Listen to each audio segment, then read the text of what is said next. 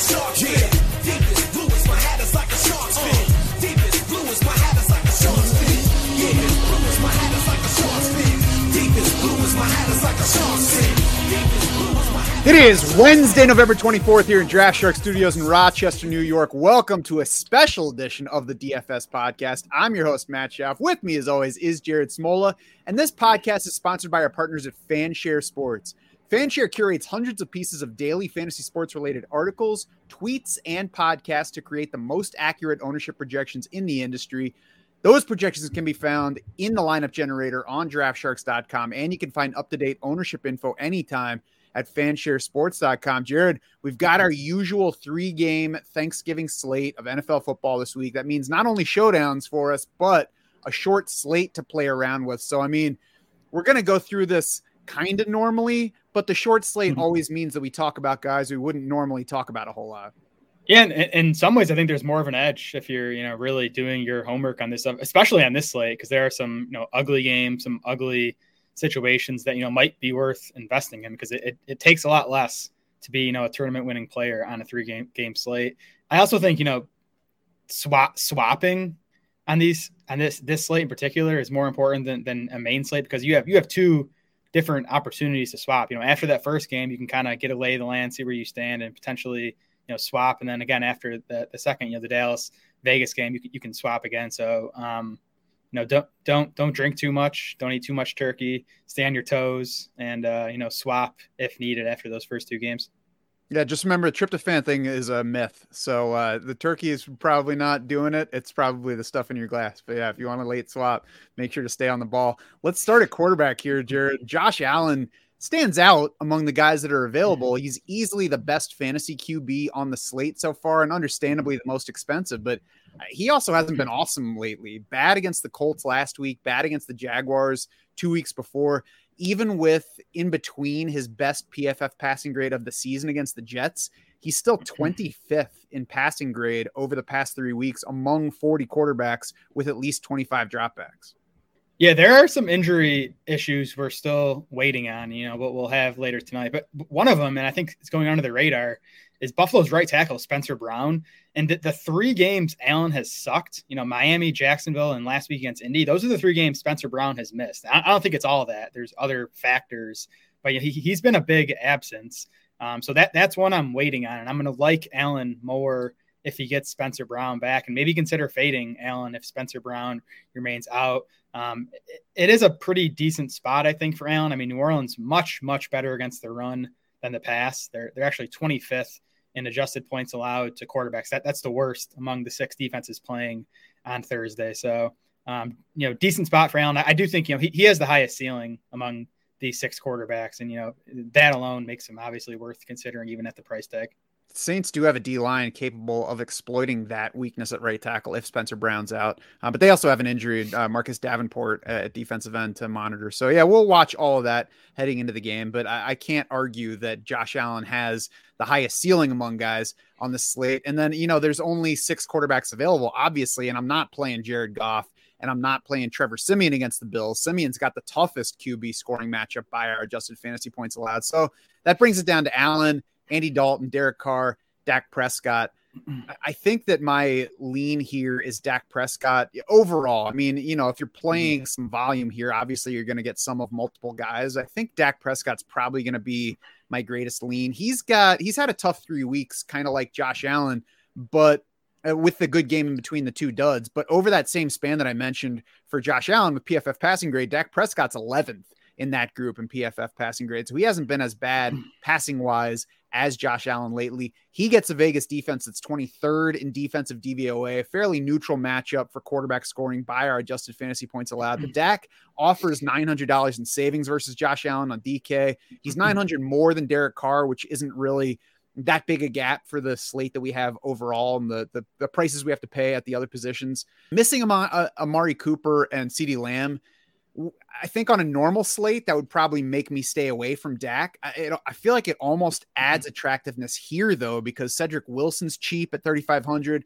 Michael Gallup is cheap for a number one receiver at 5,900. And then Dalton Schultz, 5,300 is kind of expensive for him, but it fits in nicely with the tight end slate that we have here and not a difficult price to fit in overall. Yeah, I mean, I think Dak clearly the second best play in terms of raw projection on this slate behind Josh Allen. Interesting if you look at the implied totals. I mean, obviously Dallas and Buffalo are at top among these 6 teams, but Dallas is like way ahead of Buffalo. They're at 29.25 implied points. That's actually highest on the entire week, not just on this 3-game slate. And Buffalo's down at 25.75. So that's what has me interested in Dak. Just that, Vegas thinks Dallas is going to be the highest scoring team on this slate pretty easily.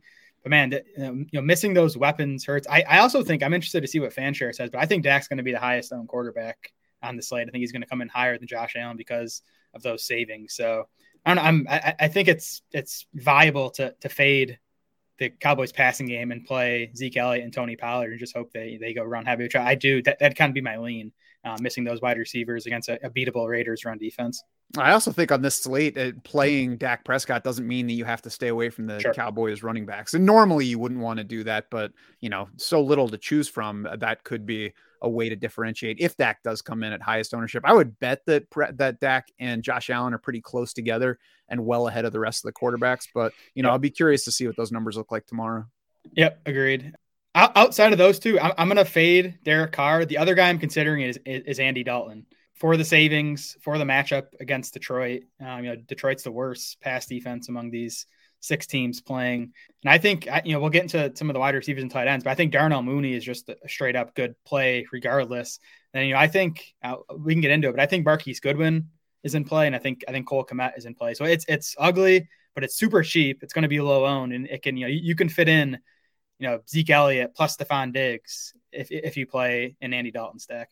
Yeah, and I think part of going with Dak is that I can get exposure to those quarterbacks without having to play those quarterbacks. I agree with Andy Dalton over Derek Carr. I want to like Derek Carr as a bounce back candidate and a lower owned guy, but the Dallas defense has been strong 3 of the past 4 weeks, especially against the pass. It's 3rd in the league in pass defense DVOA now for the season and 2nd in overall weighted DVOA. So that's the Football Outsiders stat that weighs more recent games more heavily than the full season. So Dallas is playing very well on defense right now. The Raiders are not playing very well on offense, and that is not a great matchup. And I mean, even if you think Derek Carr has some rebound potential, I think you can buy that by playing Darren Waller or Hunter Renfrow.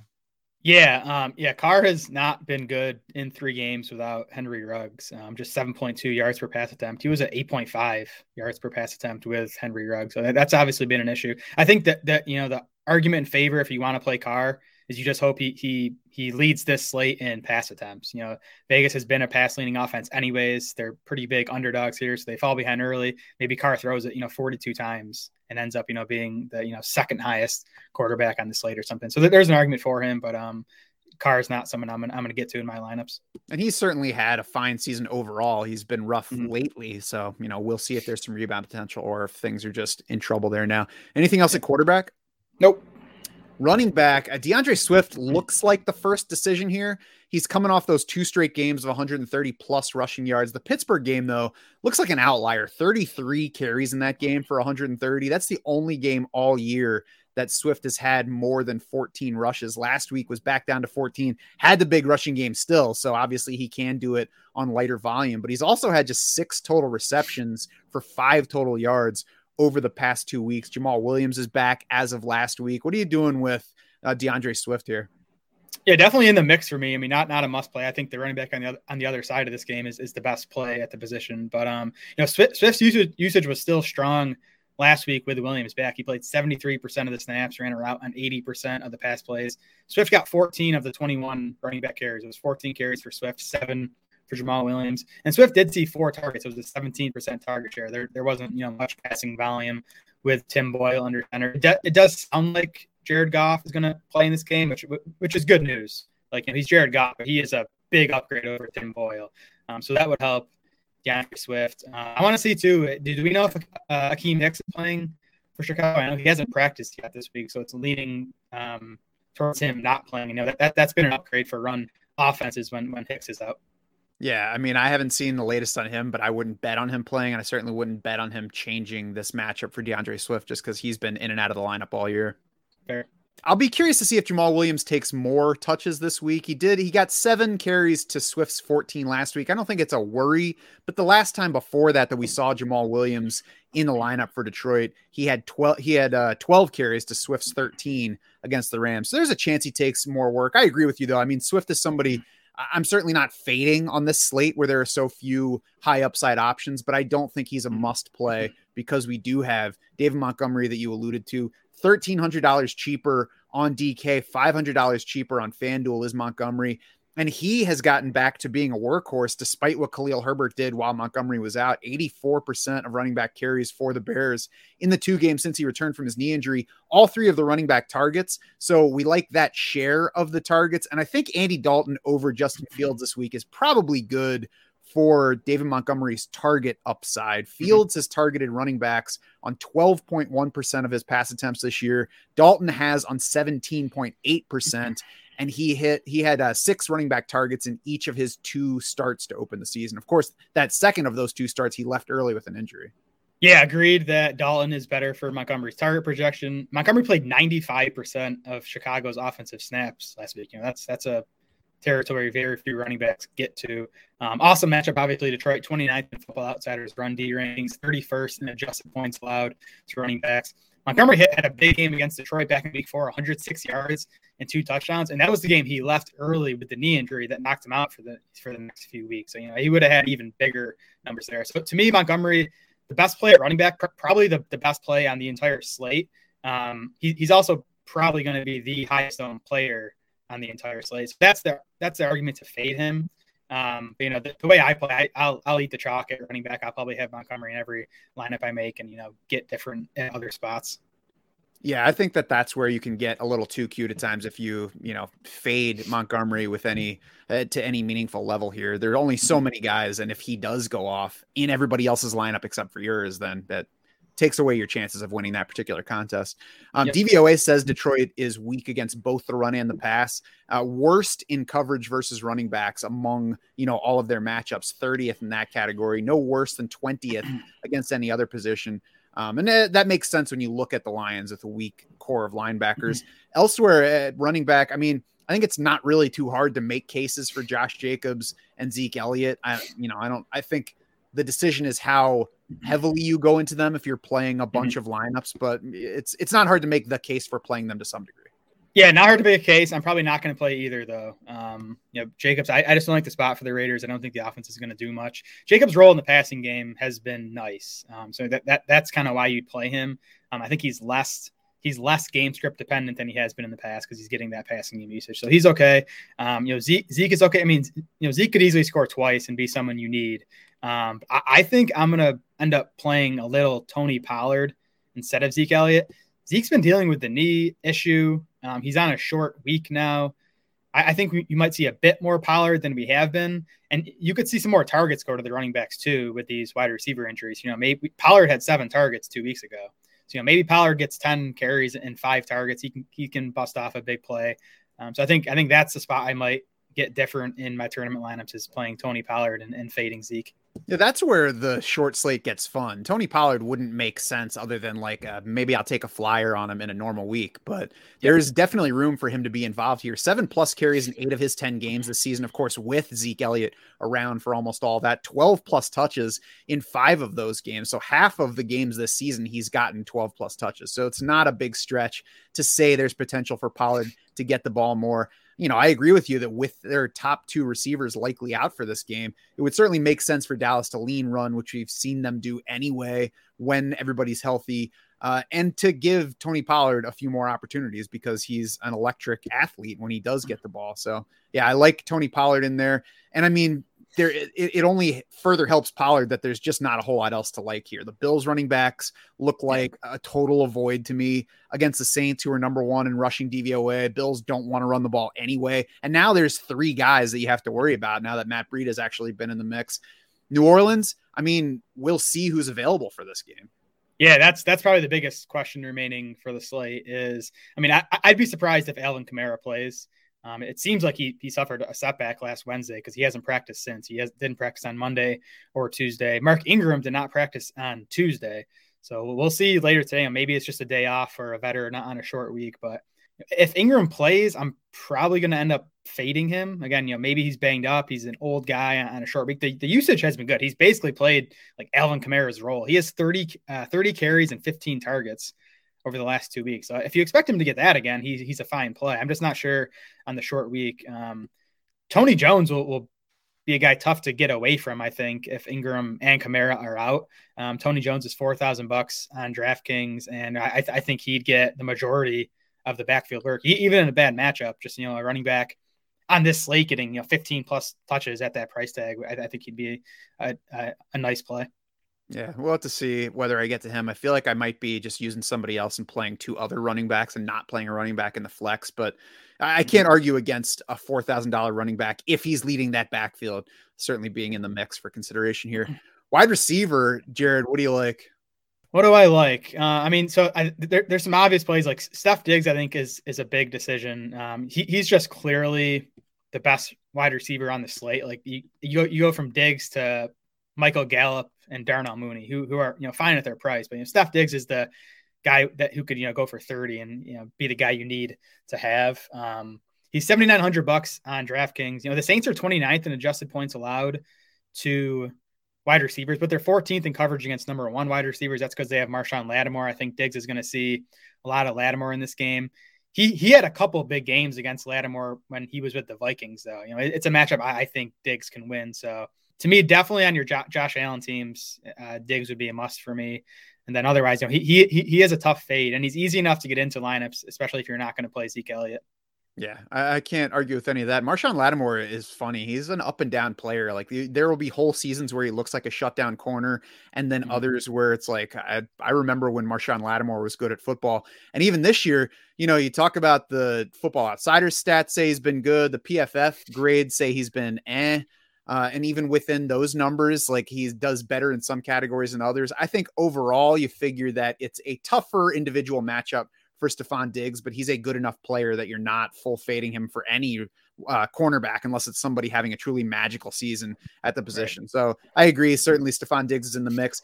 I think he's probably a bit more even of a can't avoid play than DeAndre Swift at running back, but it doesn't quite get to the point of I have to have him in my lineup because we've seen already with Buffalo, no matter the matchups, the targets can just go elsewhere in a given game. But clearly the class of wide receiver this week, Darnell Mooney is there, got a bunch of targets last week, 16, had that long catch and run touchdown after Andy Dalton entered the game. So he's going to get plenty of targets this week. Looks like no Allen Robinson again. And then Michael Gallup is suddenly a number 1 wide receiver with Amari Cooper, CeeDee Lamb out. So, those are the first 3 guys I think at wideout that you're really looking at and saying, who do I need to play? Who do I want to play? Who do I want to fade? And how exactly am I mixing my exposures here? Yeah, then it gets pretty gross after those 3 guys, which we can get into. I think I'm not going to play Michael Gallup. I think he's going to be a fade for me. I think I'm just going to go with this idea that Dallas is just going to do a lot of their damage on the ground on Thursday. And, if Dak throws for 280 and 3, I'll just get beat. I think Gallup, again, I don't want to guess at ownerships here. We'll see what FanShare says, but I think he might be the highest owned wide receiver on the slate. I like going down to Mooney instead. 16 targets last week, 47% target share. Allen Robinson, assuming he's not going to play, we'll find out for sure later today, but he has not practiced yet this week. So I just think Mooney's going to get good volume again against a bad Lions defense. Detroit, by the way, bad defending everything. They're 31st defending the deep ball, according to Football Outsiders. I think, Mooney could pop for a big play here. And that takes us to Marquise Goodwin, who at $3,800, I think he is a, flyer, low owned guy with a decent ceiling here. With Robinson out last week, Goodwin ran her out on 78% of the pass plays. He was that number 2 wide receiver behind Darnell Mooney and saw 8 targets, a 23.5% target share. Goodwin made a big play in that game, which he can do. He's still one of the faster wide receivers in the league. So if you're looking for a cheap, punt, low owned wide receiver, I think Goodwin is someone worth considering. I think another guy that you wouldn't think would be a factor, but could be, is Josh Reynolds on this slate. He only saw 3 targets last week. That ranked 4th on the team, but he played 90% of the snaps in his first game with the Lions, led the wide receivers in that category, led TJ Hawkinson by a snap. So again, if we're talking a regular slate, this is all irrelevant and I don't care. But on this particular slate, all we need is Josh Reynolds to get 5 or 6 targets in this game, and he all of a sudden looks like a magical option down there. Yeah, if you're gonna play a Lions wide receiver, I'd play Reynolds because he's what Amon-Ra St. Brown is 4,200. Where's Khalif? I can't even find Khalif, but I think he's around 4,002. So just the savings you're getting on Josh Reynolds, where I think I think the other two guys have a slightly better chance to lead the Lions receivers in fantasy points, but I don't think it's enough to make up for the savings you're getting with Reynolds. Yeah, every single Lions wideout is a total flyer. So why not take the cheapest ones? Just like you're playing defense in a lineup, just go for the cheapest one and see what happens. Cedric Wilson's cheap this week. I don't think he's, all that sneaky. It is worth noting that Vegas slot corner Nate Hobbs has graded well in PFF coverage. So it's not, maybe it's not a terrific matchup for Wilson, but he should be in good shape in terms of target outlook. Emmanuel Sanders, we talked about Stephon Diggs likely seeing a lot of Marshawn Lattimore. Emmanuel Sanders is probably facing rookie Paulson Adebo on the other side of that defense a lot. So there's some upside to Emmanuel Sanders this week. And we'll kind of see about Cole Beasley. He rebounded in playing time last week. So it seems like he's a better bet this week than he was last week, at least. Yeah, Beasley's the other Bills wide receiver I'm interested in, I think, over Emmanuel Sanders this week. Like you said, Beasley, he was back up to 66% of the pass routes last week, so a decent number. That's kind of the area he's been in a lot of games this season with a healthy Dawson Knox.